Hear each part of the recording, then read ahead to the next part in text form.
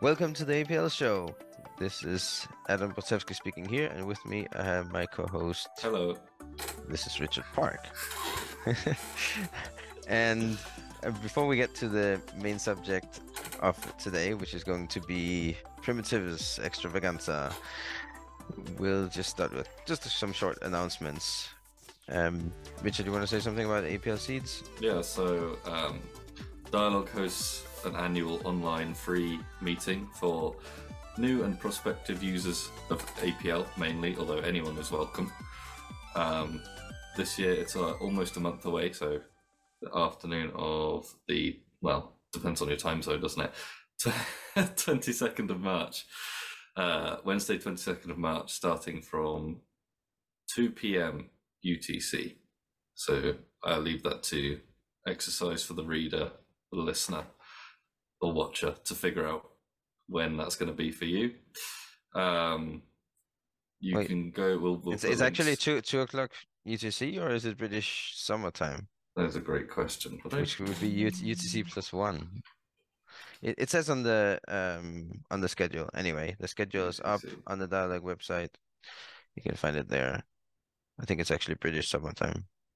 It says UTC on the site. Does. Okay. Whatever. We'll put a link to that, and you can look it up. This turned out more complicated than I thought. Is it going to be a late one? We'll see. When it comes to, so we have a series of talks. Myself and Adam will be speaking about some sort of basic APL stuff, and then we also have a couple of presentations about topics regarding doing real work in APL. It's a question we get a lot about. They see a lot of cool, fancy little problem-solving, noodly examples, and people wonder, like, well, can I actually use this thing to do real work? And so we've got a couple of speakers who are going to talk on that as well. Yeah. And then afterwards there'll be a kind of casual Zoom meetup, so you can come hang out with us, ask questions, talk about APL and array language stuff. It should be fun. We are the APL show hosts. Ask us anything. Actually, we'll be the APL Seeds presenters. Ask us anything. Yes. Speaking of which, we have now a proper website. It's apl.show. And there isn't a whole lot of content there, but we do have some links to things that we speak about. So you can find those there. And you can also contact us, and that's via the email contact@apl.show. We'd especially like to hear what you want us to speak about, what you want to hear about, and what you want us to do on this show. Oh, and then we got some feedback from Connor Hextra on the ADSP, the podcast, and where he says that we shouldn't. Some people are listening to this, and some people are viewing this because the video is available on YouTube. But then you can also now get this as a podcast via lots of major podcast providers. But for those that are listening, it's a little bit hard to follow if we're just speaking about code and that we are showing on the screen, but that they can't see, especially if you're not even speaking out what the code is, just saying, oh yeah, look at that, that's nice. We should probably try to avoid that, or at least speak out what it is. Yep. So with that, let's try to speak out. So we're going to speak about these primitives. That's the idea. And at least in the APL world, I think people put a lot of significance to how they look as well. So we'll do our best in describing how they look if you're not showing them.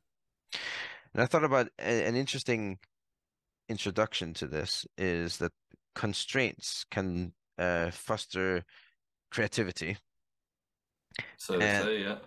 Yeah. That's what they say. At least I find so. I love going into a kitchen that has very limited amount of and it's limited set of ingredients, and then figuring out you're gonna make dinner. We have to only use these ingredients. It's also really useful, isn't it? Because otherwise you can get kind of choice paralysis and Right.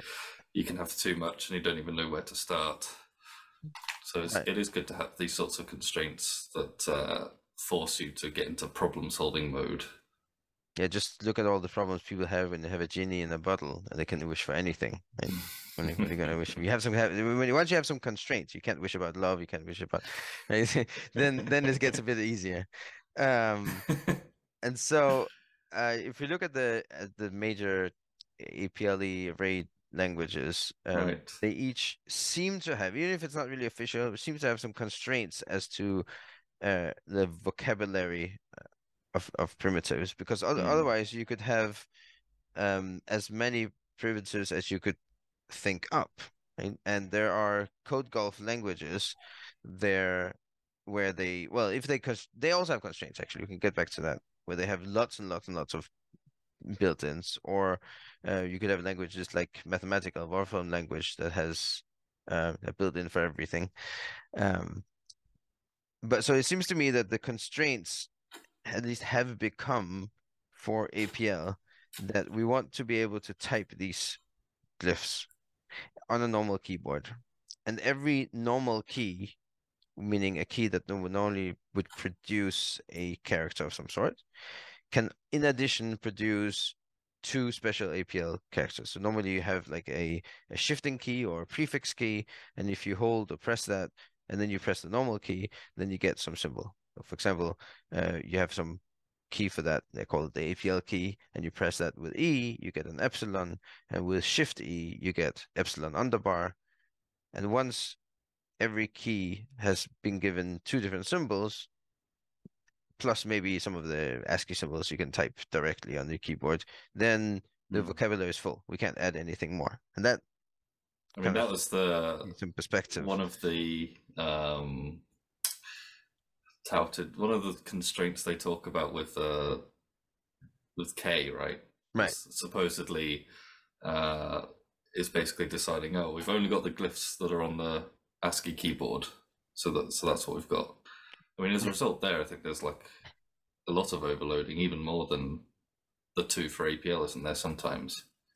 Well, it's not just monadic dyadic overloading, but yeah, they have Oh, I type-based guess you're talking about overloading. the symbols, whereas then, yeah, the arguments or whatever the Yeah, contextual. APL doesn't generally do that to use the no, well, I mean I don't think it No, ever we do uses because we've got these operators where they have slightly different well definitions that depending that's on if it's arrays or functions. yes, but that is not a difference as to a value of an array.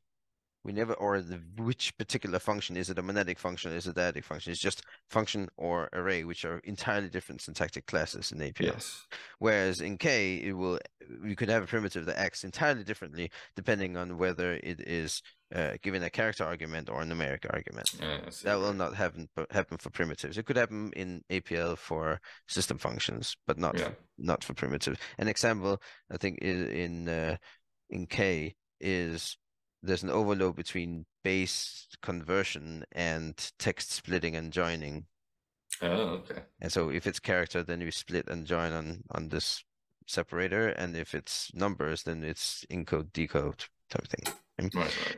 we would not do that in APL. So, but they have to do that because there are very few ASCII symbols. They don't use any names for things normally, other than the user what the user defines. So they do it like that. And then there are a couple of things that have two characters each, but basically it's just the ASCII symbol set. And in J, kind of uses the same, but with the added thing that any symbol can take either a dot or a colon after it, which makes it into something else.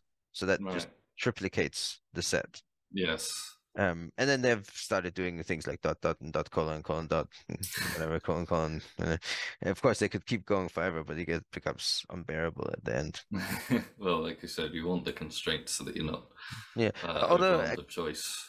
K7 did add, at least briefly, some Unicode symbols for certain things, but there was very little and brief, and then they went away again. But almost regardless of the way the symbols are constructed, the way that you choose for it to be expressed in terms of actual like text on a page. Hmm. You also have to choose what concepts you're going to assign to those primitives, which is obviously more important. I think most people would agree. Right. Uh, Um, and then you have to. There's another consideration really, which is how much can people remember? So the constraint for code golf languages, languages that are constructed not for practicality but for writing code as short as possible, they often compete on byte count, and so they will use every sequence uh, of bits in a byte to represent some built-in. And so there, the constraint will be to have 256 symbols that most of them are primitives, but some of them might be syntax. And sometimes some of them are reserved as prefixes to get something else mm, further, just like the dual symbol things you have in K and J. Even in APL, actually, there's a couple of those. mm, Um, but practically speaking, how large a vocabulary should you have of distinct symbols? That's another consideration. yeah, And Pico's got a nice page on this. I think uh, Marshall's got one called "What is a Primitive," where well, he okay, kind of that's discusses, you know, what should be in the core set and what should be considered not. uh, And then you just, because obviously the point of the language is you can build up, uh, other functions and expressions. So that's the other constraint, is it needs to be at least a minimum set to be able to construct everything else. What's that? Is anything that you Turing need. completeness? I don't know. No, because that you can do with a Turing tar pit, right? Oh yeah, just You could something with just a couple of. I mean, you could even say, well, technically that's the minimum, right? Is it? yeah, but if you express assembly language in binary, then you only need two symbols in order to do anything you want. And Right, that's exactly. So okay, there's a minimum usefulness that you have to one that's a bit fuzzy. yeah. So yeah, That's one of the actually really quite distinguishing things between the so-called Iversonian array languages. Is what have they decided is the minimum set, or yeah. what are And then we primitives? can look at our language bar or language bar of various APLs, and they've got like 80 something symbols, something like that. Yep. Many of them mean different things in different contexts. But I actually thought about an interesting parallel, which is our Latin script based languages, Yeah. or I think it even applies to Greek and Cyrillic as well. So you've got 26 plus maybe few minus a few letters and 10 digits, and then you got maybe like 15 punctuation marks or something, things like comma, dot, dashes, and question marks and things like that. Hmm. Um, and then all together it'll be about 80 symbols, but they take Yeah. on different meaning in different contexts, right? Yeah. Even in English, obviously the letters themselves can have different sounds in different contexts, and some of them, if you put two of them together, then they mean something else. And the punctuation as well. There's a difference between 2.5 and you write it as a number and at full stop at the end of a sentence, Yes. for example. And dashes can be used for either conversation or to make a pause and or parenthetical and things like that. So I just found it interesting that that kind of amount, about 80 or so Hmm. distinct symbols, whereas I think a lot of people hold that the number of symbols that are in certain East Asian scripts are uh, Not too too many, large. Yeah, because there's tens of thousands of individual it ones. puts a barrier to fluency in reading, right?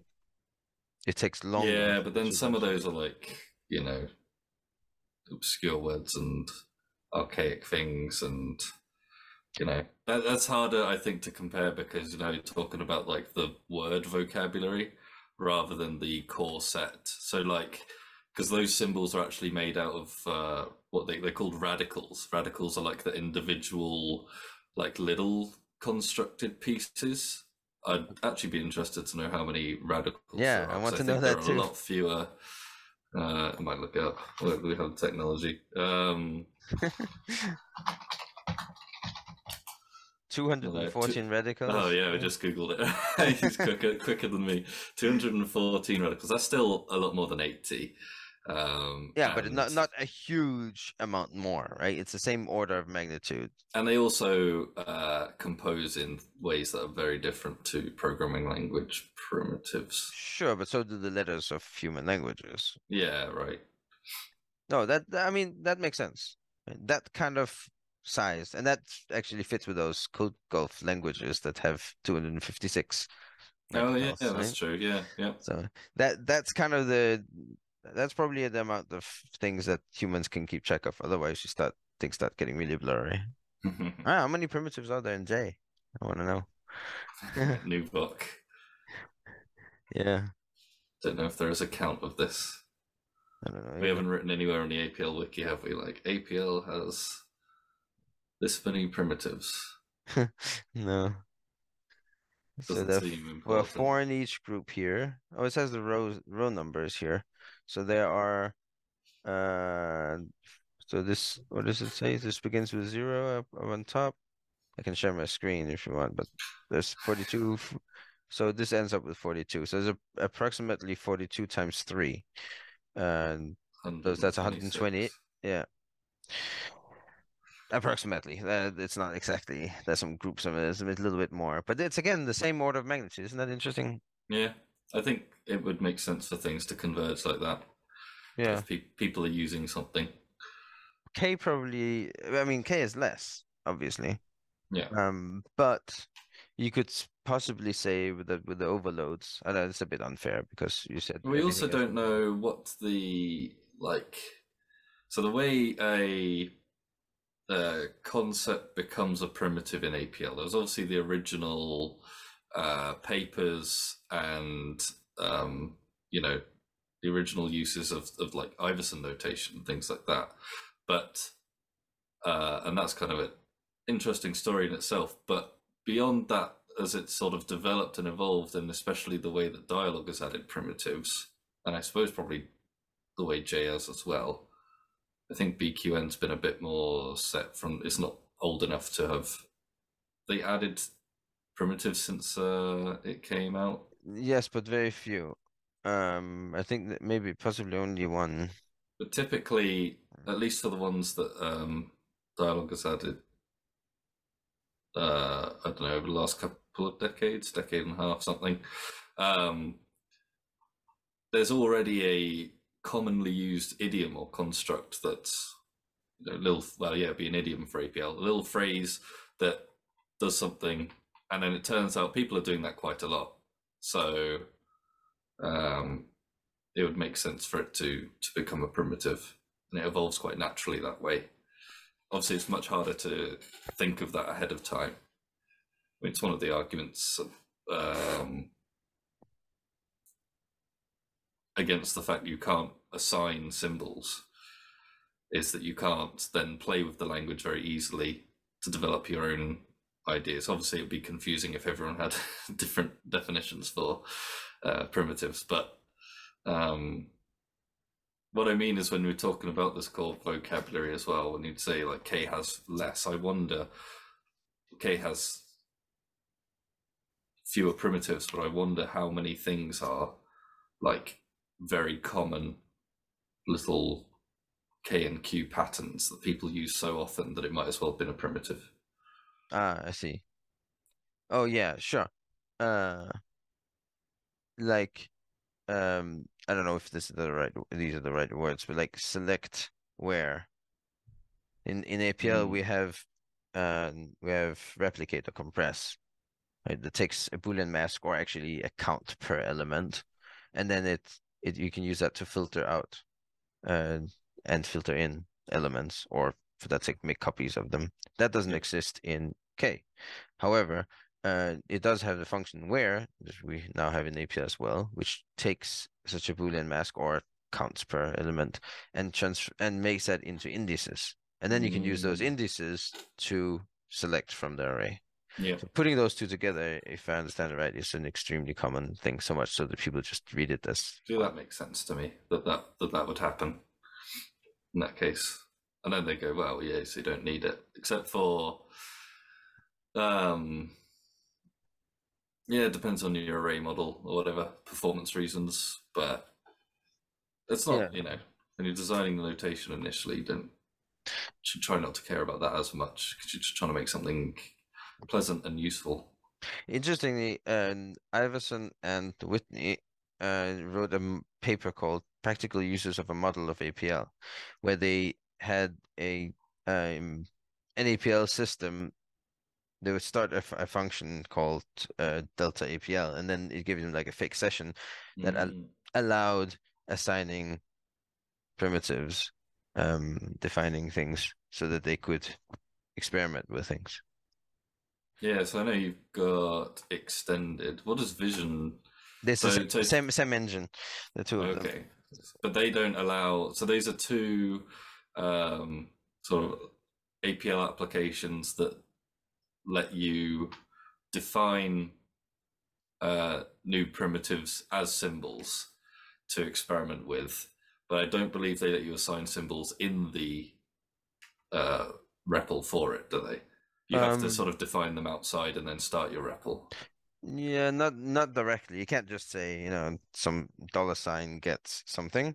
Yeah. But I think actually, if you define the way it works is just it has a pattern that it detects in certain functions, and I think if you define a function using that same pattern, it will pick it up and it just works. But that's more like fell out of the implementation of my Okay. cheapo in implementation rather than The being other thing I was implemented wondering like if you that. just have your page of definitions on one side, if you just stick one in, could it like hot reload or, Yeah, you know? that it can for sure though. It dynamically loads the definitions. Okay. It's just a what is it exactly? I guess a transcription scheme. So it just Yeah. takes all the symbols and then replaces them with calls to the functions that are the cover Yeah, functions that for makes that. That's sense. and there's a comment on the first line of each function saying what symbol it represents. It just reads that.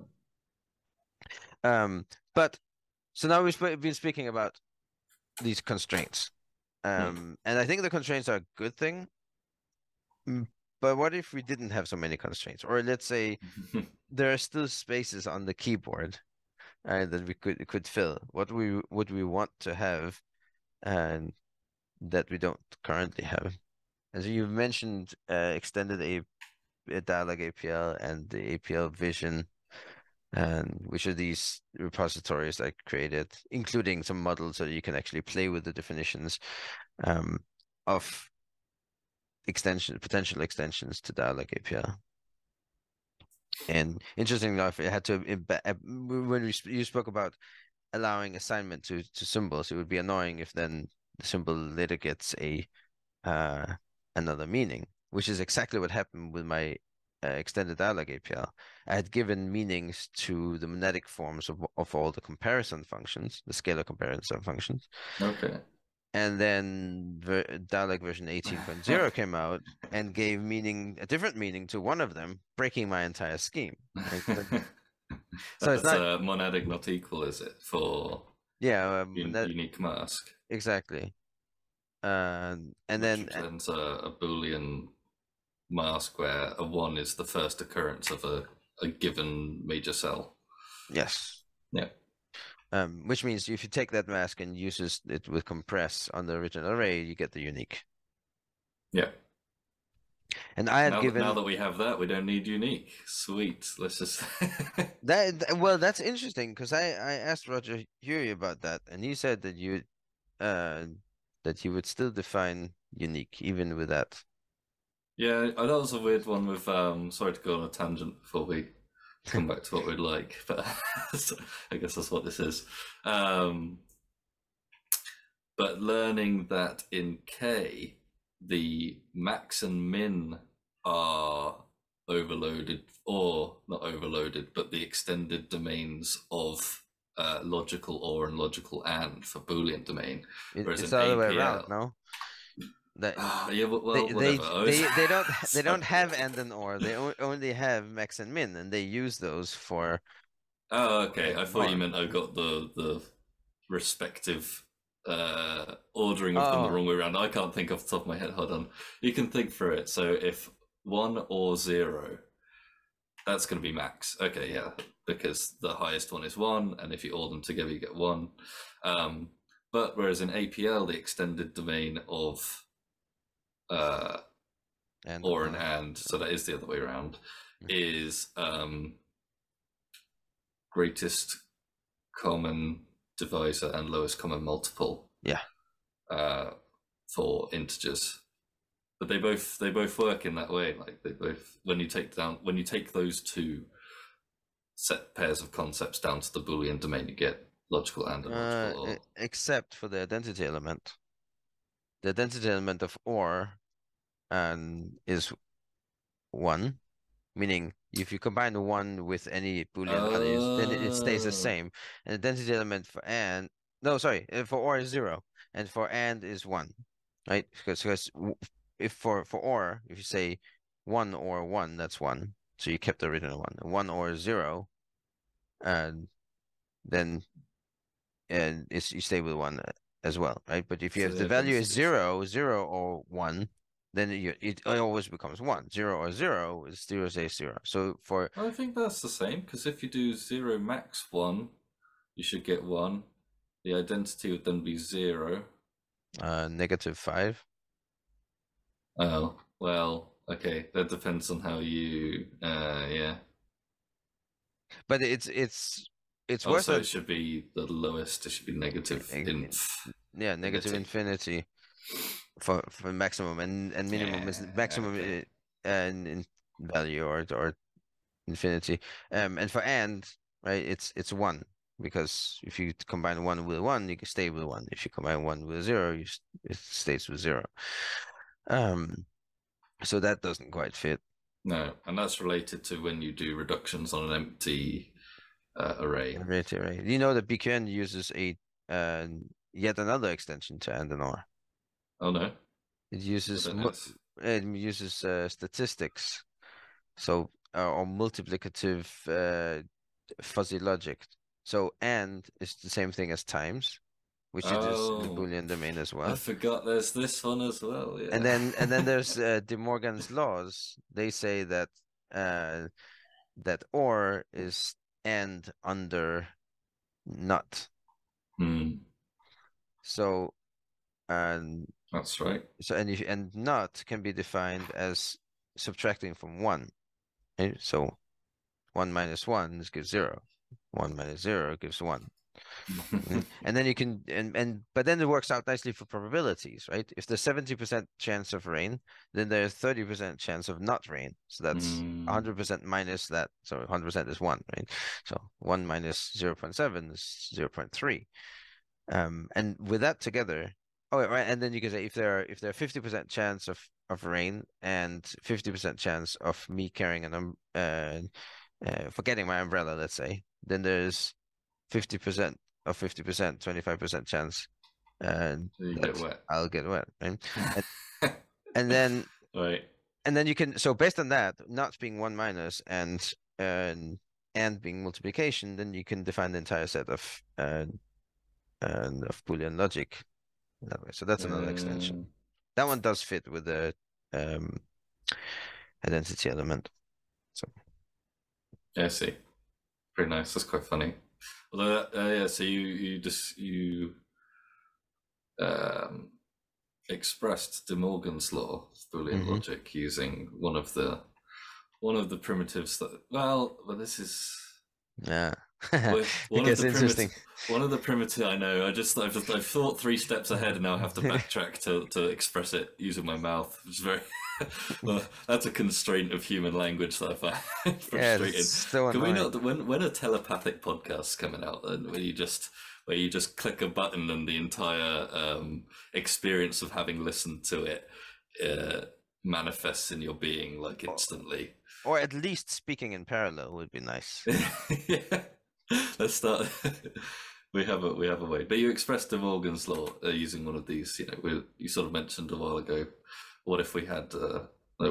What's another glyph to put on the keyboard. What's another concept to have? And this idea of under being quite a general concept. This came up in the APL farm, a little while ago, maybe a month or so, and then Mon responded with a blog post on the Dialogue blog,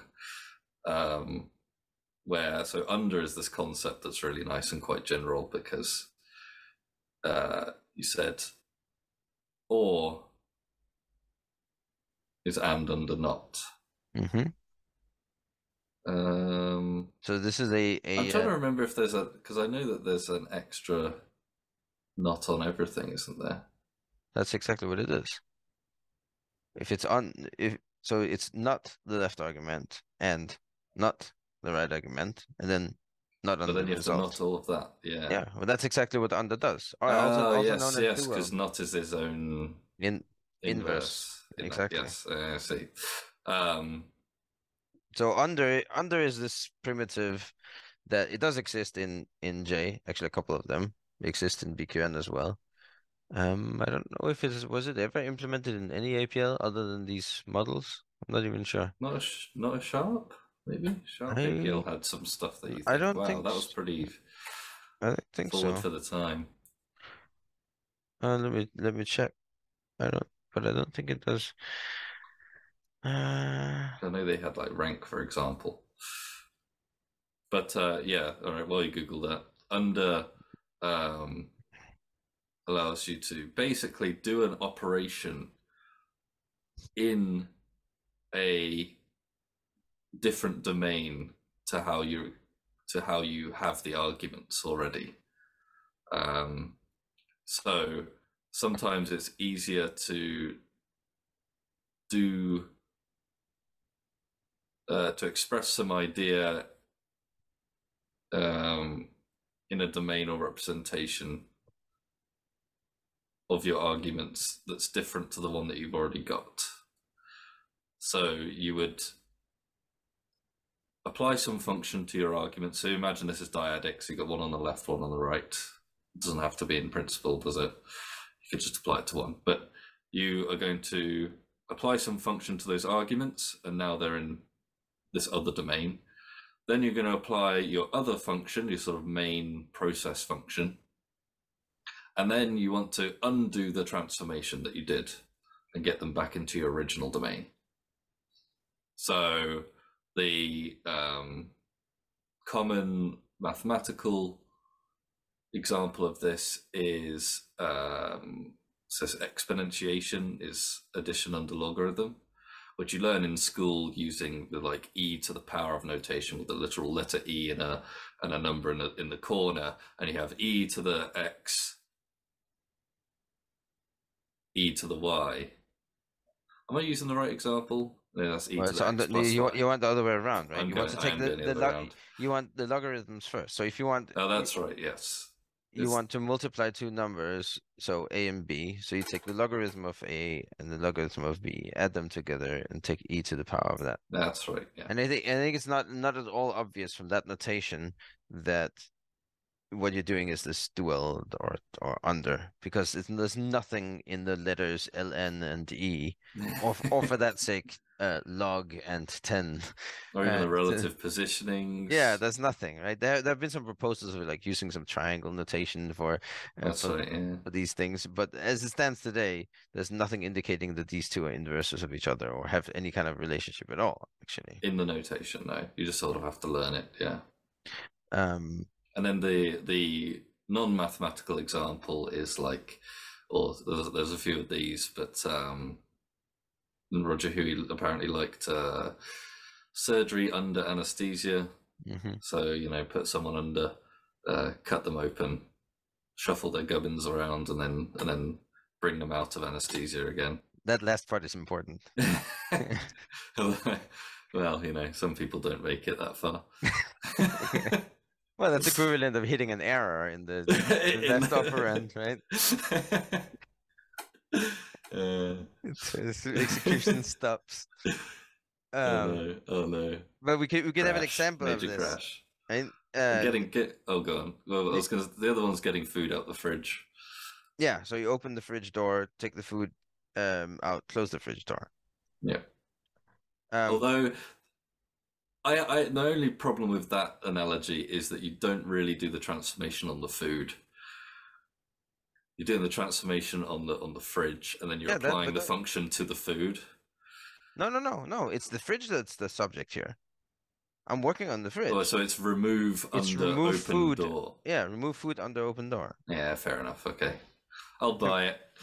It's important to close the door again, though. The refrigerator starts I still beeping. think it's a slightly less of a strong analogy because when you go to get food out the fridge, you care a lot more about the food in the fridge than you do the state of the.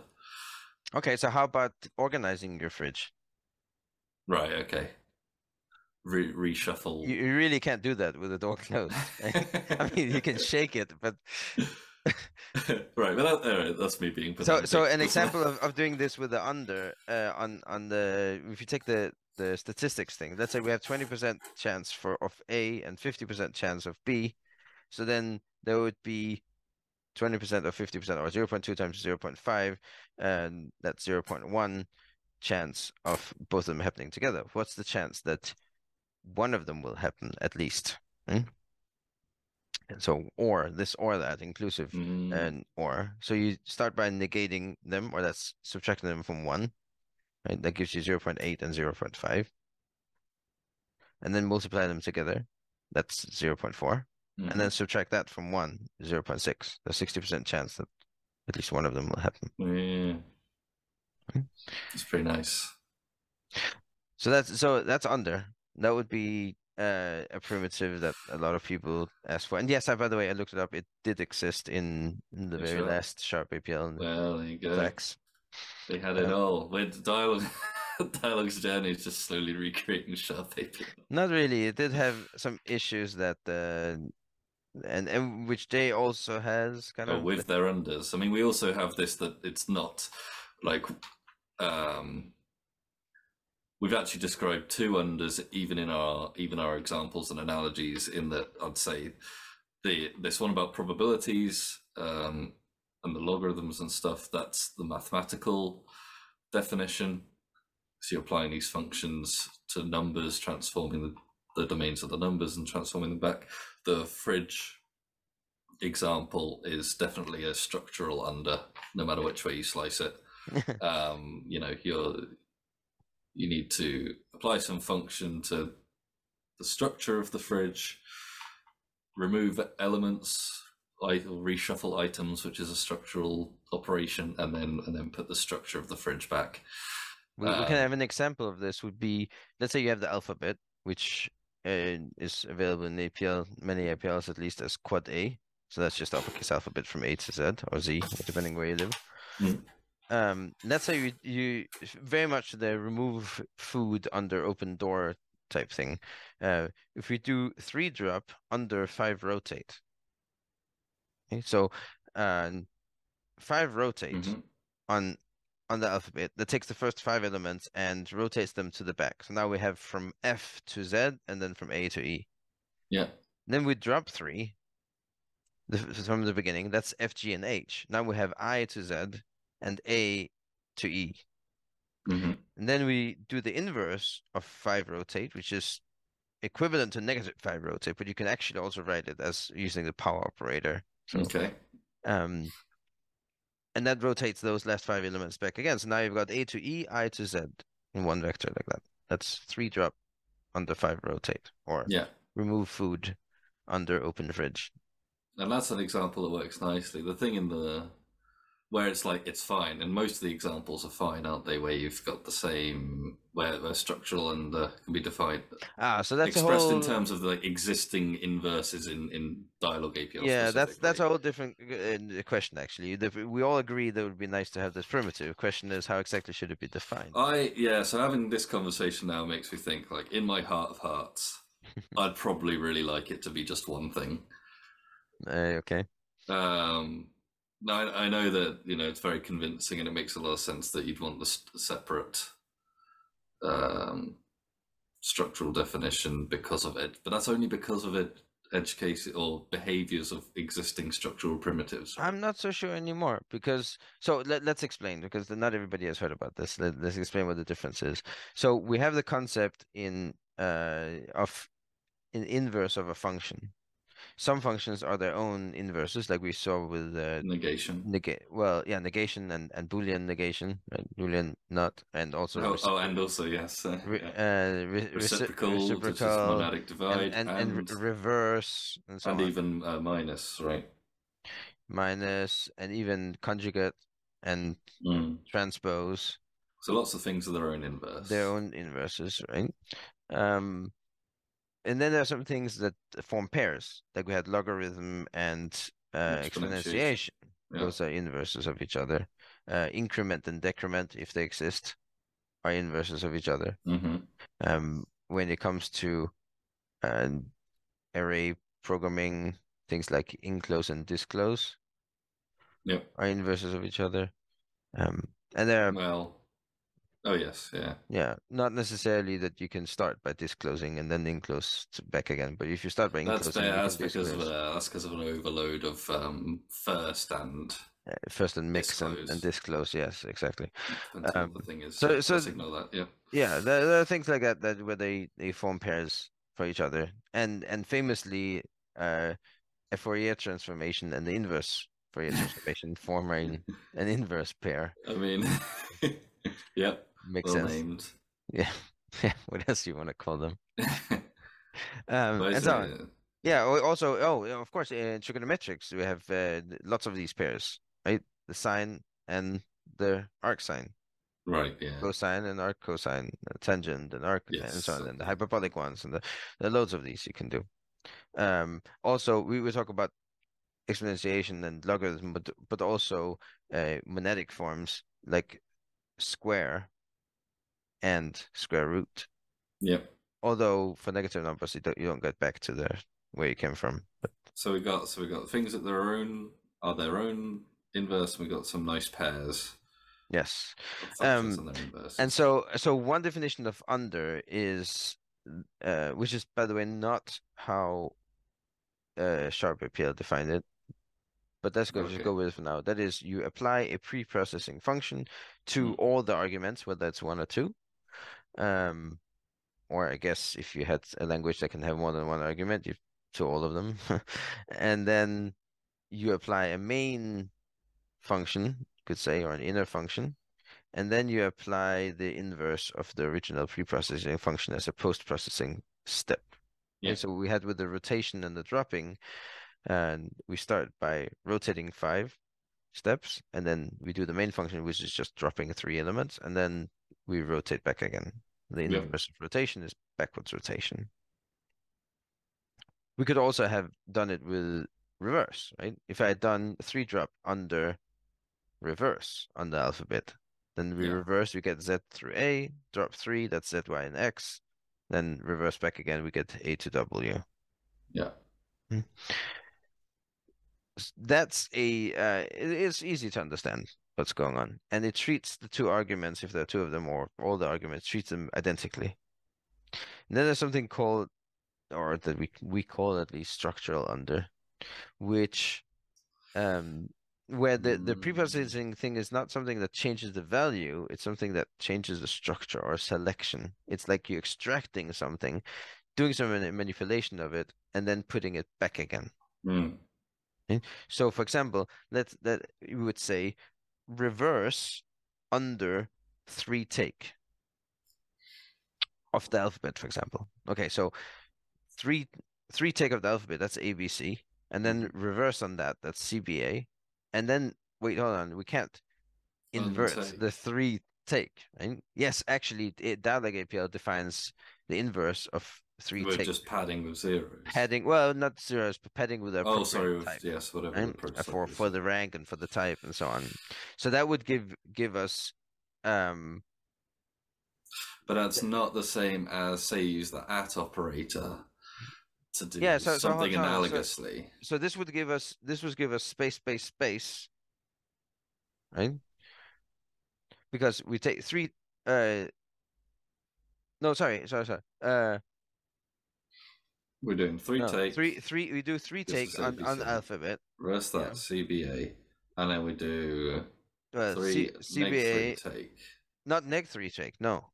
The That doesn't neg inverse of 3 take, which is what? 3-drop? drop. but it doesn't. No, it's not three drop. No, the inverse of three take is that means the way you can think about the inverse is like this: is give me an argument to three take such that the result becomes what I now have. Yeah. Right? So given CBA as a result, what argument would you give to three take to get CBA? That's Oh, and all. That's that's also CBA. that's it's yeah, it's also CBA or Okay. CBA followed by anything as a vector. Yes, but our system in fact chooses to just do the minimal, and that's just giving Yeah, I CBA. mean I I suppose mean that makes sense. Prolog would agree, right? Yeah, there are infinite number of correct results here, but let me just Choose give the the one minimum that's one. Yeah, that's yeah.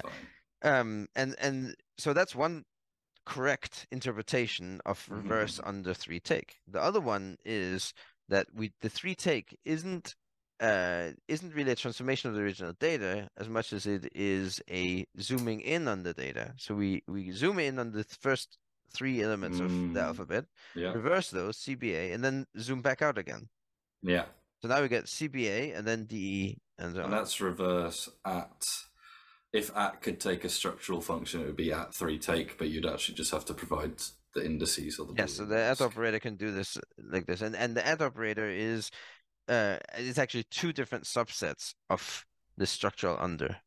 It's the because the add operator, as we spoke about these types thing earlier, it can take it takes some modification function or even the value substitution values, and on the left, and then on the right, it takes either an array of indices or a function which returns a Boolean mask. Yep. Either way, it selects a subset of the actual argument. So if you did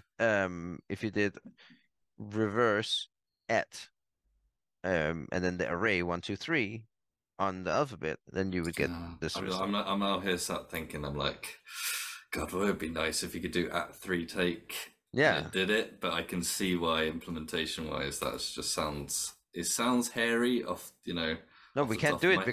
because it's already defined to do something else. When it takes a function, any function, It but you takes a could function. get weird with it and say, well, if it takes if this Oh, but function how do you? returns a subset of the array itself, if But it was you wouldn't know, right? What if the array is 1, 0, 1? yeah, I like I said, I believe it's a pipe dream, Yeah, but no. This is so. Yeah, you know, the add operator should have been structural under, but there's actually an interesting thing then going on here. Okay, we did rotate. Sorry, reverse under three take. What about rotate under three take? Okay, so rotate is the adic function. So you can actually do this with the add well, so operator. that's You could do you one should just get the rotate. last three elements. Oh no, rotate. No, Sorry, rotate. So one rotate yeah, at 1, 2, 3. Okay, so we select those three elements of that's cycle them ABC, around. and then yeah, then we do a one rotate on it that gives us BCA, BCA, and then they go back into the place where they came from. Right? yeah, That's what the iterator would do. But what's under, interesting here is that the three take, which was our pre-processing done on the alphabet, which was the right argument, hmm. was not done on the one. Right? Because if you do three take on Yeah, one, you get a yeah. 1, 0, 0, which is not meaningful to rot as a rotation amount. No, I mean you bind the one to the rotate, you now get a monadic. But the add operator treats the left argument as bound to the left operand, Yeah, yeah, exactly. and Whereas then structural under and print or under yeah, general under. structural under would also have to either do that And or allow pre-processing on the left, which arguably is not very useful do because the two arguments have a different nature. The argument that's being modified is the one on the right, yeah. not the one on the left. How can you see this? What if you did, um, let's say you had the lowercase alphabet on the left and the uppercase alphabet on the right, and you said left or left tack, right, the left function, the function that just returns the left argument, Yeah. under three take. Okay? So now we're zooming in, right? Because it's under, it's structural. So the first three letters are on the left, lowercase ABC, on the right, uppercase ABC. Then so those become arguments to the function left. Left Yeah. chooses the lowercase, and that gets put back into the right argument. So now you get lowercase ABC, and then the rest of the alphabet uppercase. But that means that the left argument was like kind of a parameter, and the right Yeah. argument is the main thing. But for the computational under, that's not the case. They're very different nature, right? They're treated exactly. It is of a different nature because it treats the two arguments exactly the same. Yeah. None of one is the main one. And at operator clearly illustrates this. And that's why at would have been such a wonderful symbol for the for structural under. So you could say one rotate at three take. Yeah. Right? So it kind of implies this asymmetry. Anyway, there's a lot of talking about at operator. Well, I was going to say that And then sorry, under. if you're wondering why I mean, there are two aspects to this. One is APL's pretty good, like it's pretty close. So it's really not super common things, and a bit nitpicky, and where you have these sort of bugbears or wish lists and things. It's quite hard to think of like what would you like to add, especially when you're. And then sometimes, in your day to day, you work around things in such a natural way, or you're so used to the way things are that it's hard to imagine.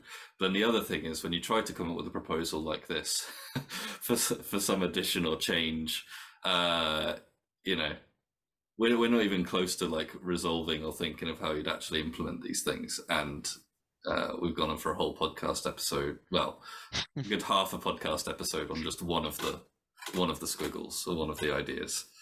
So it's not an easy development process. No, I think the only solution to that is just adding two different operators, one for the structural part and one for the computational part. Yeah.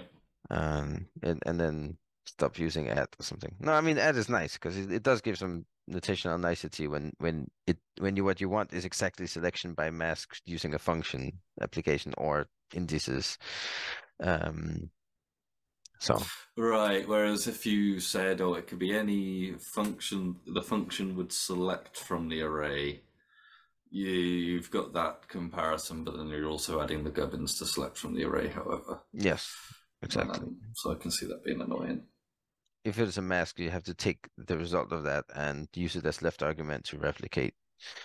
And you can always get the equivalence of, reverse under three take by just constructing this, or just use 1, 2, 3. There you go, indices.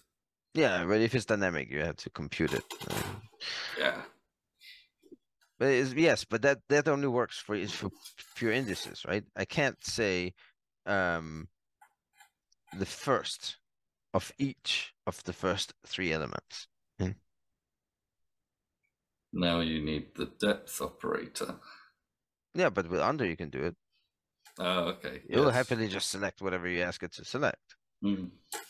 Right, but add can't do that. Add is limited. It's good for what it does. You sometimes make some really neat things.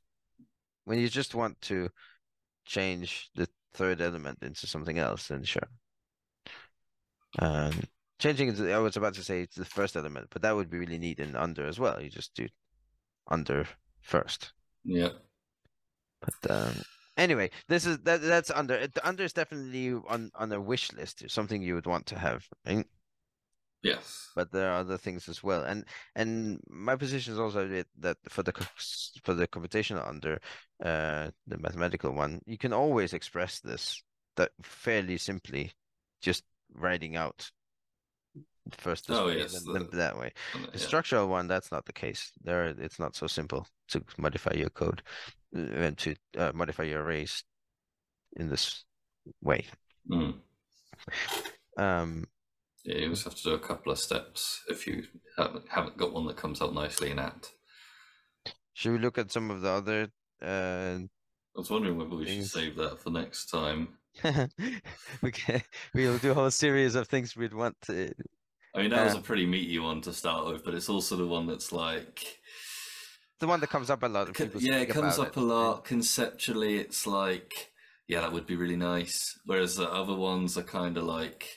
The other ones I can think of right now that we talk about, apart from the three primitives we've been proposing internally, you know. Not just internally. I Oh, spoke that's about it true. at Dialog 22 user meeting. But the ones that are arguably closest to reality. Um, Under is conceptually, I think, like the most appealing. You want that. You kind of want that. Apart from for the like urgent, or I don't know. It's complicated. The reasons why the ones that are proposed are like they are is because I guess they both are things that we'd quite like right now. You'd quite like that, but also in terms of implementation practicality, they're quite close to they're quite feasible. Like we see a I path to doing them. I think Under's it's lot, people want something simple they can actually use day to day rather than something big and fancy. Right? We added the stencil operator lately. Right? It does some things really well, but it's very specific what it yeah, does. yeah. And if you're not doing that, then you probably You don't never need it. use it. Yeah. And you could even say that about existing primitives, right? How often do you use the domino symbol or No, I always think quad about that divide, one. matrix division, or matrix inversion, right? Barely ever. And if at the time they had added the concept of inverse application of functions, they probably wouldn't have added it because it's just the inverse of the Matrix inner multiplication. products, yeah, the plus dot times. Nice. So it's literally, if I remember right, plus dot times commute power negative one. Yes. Yep. Um, Although then you want the identity matrix for the inverse, but yeah, it's not. Whatever. The point is, you'd write it. Well, you might write it as a part of your little maths DSL or something. Exactly. We're talking about. I mean, the whole thing is a handful of characters rather than one character. But is it really that often that it comes up? Exactly. That's the other thing that determines what the primitive is. Mm. Um, but You I could, think it's. I think that's still, even with all those other little things, I think that's enough uh, to go on another time. I reckon we've to been what? on. Do you reckon we've been talking like an hour? I don't have time. Yeah, almost. So let's just quickly go over those three that I presented in at Dialog 22. Yeah, sounds good. So those were the select function, which uh, it's very simple. It's just you give it some indices and then it selects those from the from the other argument. But That's I all guess it does. it's the gap it was the need it was filling, or is filling is. Can you put it this way? Square brackets, you can do all the types of indexing, Well, but you we have define three types of indexing you can do, right? The normal indexing, okay. then scatter Choose indexing and reach indexing, right? right. So that's like rectangular sub arrays of an array. Yeah, That's the simple indexing with semicolons in the square brackets. You've got choose indexing, the scatter point, which is a nested array of indices, and it just picks out individual elements. So you have to specify them all down the exact address of to the them. scalar, yeah, level. And then reach indexing, which is going into a nested array. So you're not only having the orthogonal positions in the hyper rectangle, but also the depth. So you can choose the second element of the fourth element. Yeah. Yeah. And so Uh, but those there is three not. different ways of using square brackets, they don't all have equivalents in using functions, and sometimes that's what you want. They not. I mean, yes, you can always express them using functions, but they don't have one-to-one, or I mean, they don't have single functions that do the They same don't thing. have a single foot. Do they have? I know that reach is pick, No, but only and one. simple is Only squad. one. Oh, you can only pick You can one. only pick one element. You can't pick multiple Uh, elements, right? And that's both reach or whatever. Both what's it called, scatter and reach, but only one. mm, Hmm. And then you can choose um uh it's like this, what did you call it? Slicing, right? Subsets of along various yeah, axes. that's the simple That's indexing, the the first one. indexing. We call it the index function, which intentionally looks like the square brackets have just been squished together Yeah, with this like tall, narrow the rectangle. squad, the squished Squad, quad. squish quad. It's not actually a squish quad. It's actually squished brackets. Yeah, Um, it just looks a lot like a quad that was yeah. squished, but it's actually braces stuck together. It's actually taller than the quad because it go just like square brackets, it goes below the line and possibly above the Oh, line because it is square brackets and yeah, it's just squished together. Um, so and that one can technically do the normal selection thing where you want this major cell and that major cell, but then you have to enclose the indices because it's expecting one list of or one array of indices for each axis. So if you only want to index along the first axis, then you have to enclose it. That's really awkward notationally to do that because yeah, this is something you really want to do very often, and it means that a lot of constructs where you want to use um, a selection like that become very awkward because you have to enclose all the time. So that's the select function. And yeah, then you mentioned the depth operator. yeah. The depth operator is just like the rank operator, which may not be familiar to the listener. But what it does, it specifies how much you want. So basically, it iterates over or recurses over the array, and then applies a function at certain depth, whether it is relative to the entire array or whether it is subarrays that have this particular depth. So it will go down, dig into the array until it finds things that have that depth. That's really useful for various I like the. I utilities. think maybe you were describing this to Silas or something, but like the. Oh yeah, because he was asking about Trav, and it's So you express the depth either as from the outside of the whole array, how many levels in, or from the deepest node, how many levels out. That's not the deepest node, but from every node. Oh, from every node, how Right, many levels out. any leaf node, because you'd have it locally here in the array, you could Ah, have it yes, that a makes more shallow sense. part, and then over somewhere else you have it more deep. But it Um, will be relative to those depths. So it'll be some kind of let's like the say seabed, levels Yeah.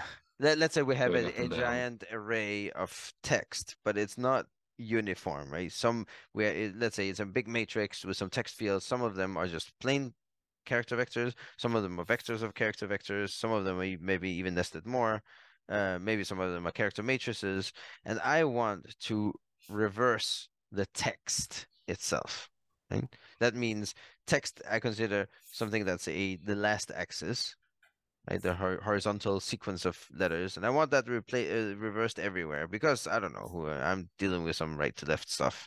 Um, so what I want to do there is I want to reverse at the depth of 1. So the depth of 0 would be simple scalars. If I reverse those, nothing happens. If I reverse everything, then the outer array gets reversed.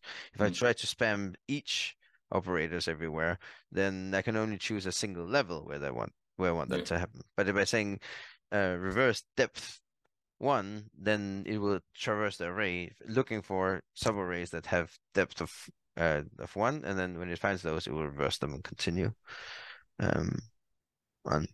And the last one is reverse composition, or before or behind, whatever you want to call it, which is almost yes, the counterpart to controversial the name. old compose operator um, in in APL. But the idea is just that you you pre-process the left argument and to a function using some other function, Yep. and then you use it. And you can Rather, currently express that with like a funky jot swap. you Swap couple, again yeah. Yeah. construct, which is a little bit hairy. What is it? F Jot. commute That's right. jot G commute or something. Yeah, that's right. Yeah. F commute jot G commute. Yeah, it becomes unreadable, especially if you try to use multiple of them. Yeah. So and that one there's a lot of constructs you can use that for. Oh, and then we added to that if you don't give it a left argument, then it will use the right argument. So it has an implicit commute actually. Well, not commute. Tilde diaresis is tilde diaresis because if it's used monetically, then it's So it's selfie. like hooky, hookish. Yeah, it's yeah. Well, another name it could be called is just hook. It is Yeah. it is not the same hook as in J, because it's reversed, but it is a hook. Mm. And it's called hook because if you think about how a fishing hook looks, it's like straight in the middle, and then it has like a bend out to one side. Mm. So it's like, okay, let's say you have the two sides coming in. One of them gets pre-processed by being speared on this little hook, Mm. and the another Okay. one not, and then they just go together on the middle part. That's straight.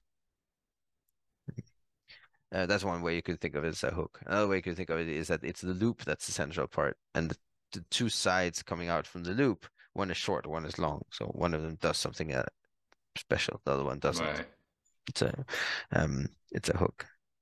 But yeah, there are a lot of And that's just that. Yeah, that just leads to a bunch of uh, nice, concise expressions for a few things, or a bunch of you can things check whether something could be awkward is a otherwise. palindrome by doing reverse behind match. And so that it's a hook. So it's the main function is match. Which we currently express as a train with attack. That's one way to do it. But which way do on which side of the match do you put the reversal, left or right? Yep. So, and actually, I like it that there's only one. There would only be one hook operator, because then we don't have that issue. Which side should you put it on? There's only one side you can put it on. mm, So the idea here is that the main function is match, and then we use the same argument, the input, say race car, and on both sides, but we pre-process on the left with a reversal. So race car reverses to itself, and then we match it up with itself. It's true. Right? Um, so and you can do obviously you can do any of these things already. Right? It's just ranging from awkward to awkwarder. Definitely the most awkward thing to do today would be what the depth operator does. Then you have to recurse by hand. yes, Always I'm hairy. currently playing with some things that are. So there's like some internal discussion about like how to handle trees, which are nested structures. Oh yeah, right. But essentially, and then that's what nested arrays are as well, right? So you've got lots of options. A nested vector is like a close analogy to like a traditional kind of tree idea, or like a vector of nested vectors, whatever. Right. Um, but what about like nested matrices where you've got a shape on top and stuff? The reason I'm thinking about this is some kind of simplified GUI framework where the shape of your page is actually the shape of an array you construct. But it's very much just less than an idea in my head right now. Um, um, but when I started playing with it, I was like, oh, do I need to like traverse? So I ended up building those, the recursive version. You just sort of say, are we at depth one? If so, do the thing. Otherwise, Right. delete, um, and go down. That's like a typical recursive traversal thing. But then I'm like, oh, but can I do this using depth parent vectors? Oh, but then how do I care about the shape? Do I have to treat those things? I mean, they are sort of orthogonal. Because now I do it in Ravel. Now I'll do it in Ravel order, and I'll keep the shape separately. So I end up with this kind of new array type that it has. It's a flat representation implementation of a nested matrix or vector, Oof. where you've got the shape and then you have the tree that describes the depth of the ravel of elements. I think that's probably going to be feasible. Whether it becomes pleasant to use or not, it remains to be seen. Yeah. But when I was making those, little recursion things, I did think, oh, depth has been cool because then I can just do shape and then my function with the depth one, boom, sorted. Um, maybe I should whip that out to play with because you've got the models there. So Yeah. while I'm developing this thing, which is very much in a just playing around state, I could definitely use it and see if it is nice. There are other things you can do. There are sometimes you want to like traverse all the X's of an array. Um, and then maybe with a function that increases the depth.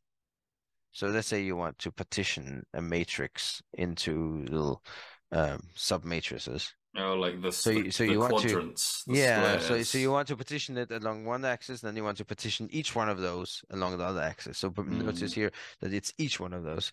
But that problem is once you partition it once, then the depth increases by one step, and now you want to apply the same function on each one of them.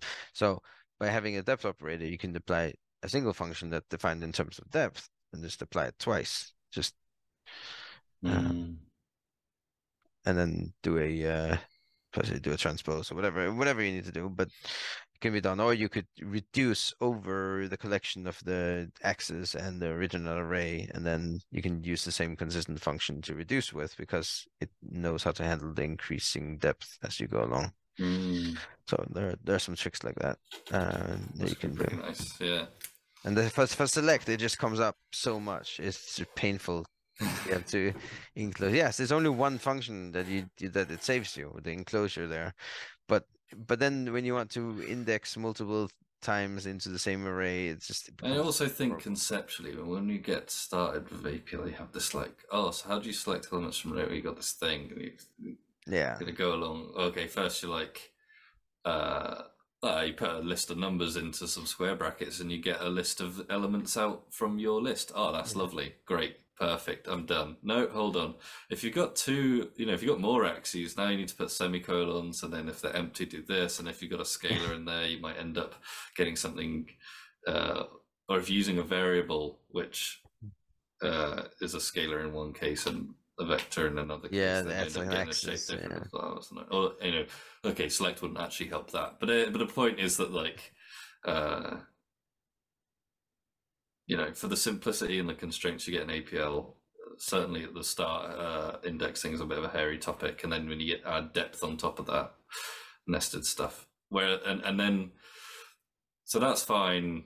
You've sort of maybe been shown that just with square brackets to start, but then you start seeing all these examples with like, now you've got pick and then squad, and you've got and they behave. Like you say, you've got these fiddly things around there, and you have to. It's just a sort of rabbit hole of fiddliness you have to But navigate. this function would do what you expect it to do. That's I'd what say that it's that's what I'm just thinking. That's what intuitively. I'm hoping it would simplify those explanations as well. Yeah. Yeah, I think it will be met with a lot of usage. Yeah. So, uh, well, I thought we were going to go over a whole lot more, but time's up. And, we've probably we can continue this now. We've got material, and if you do not want us to speak about uh, what primitives we would want to have and what just would be nice, then contact at apl.show. Let us know what you think we should take up.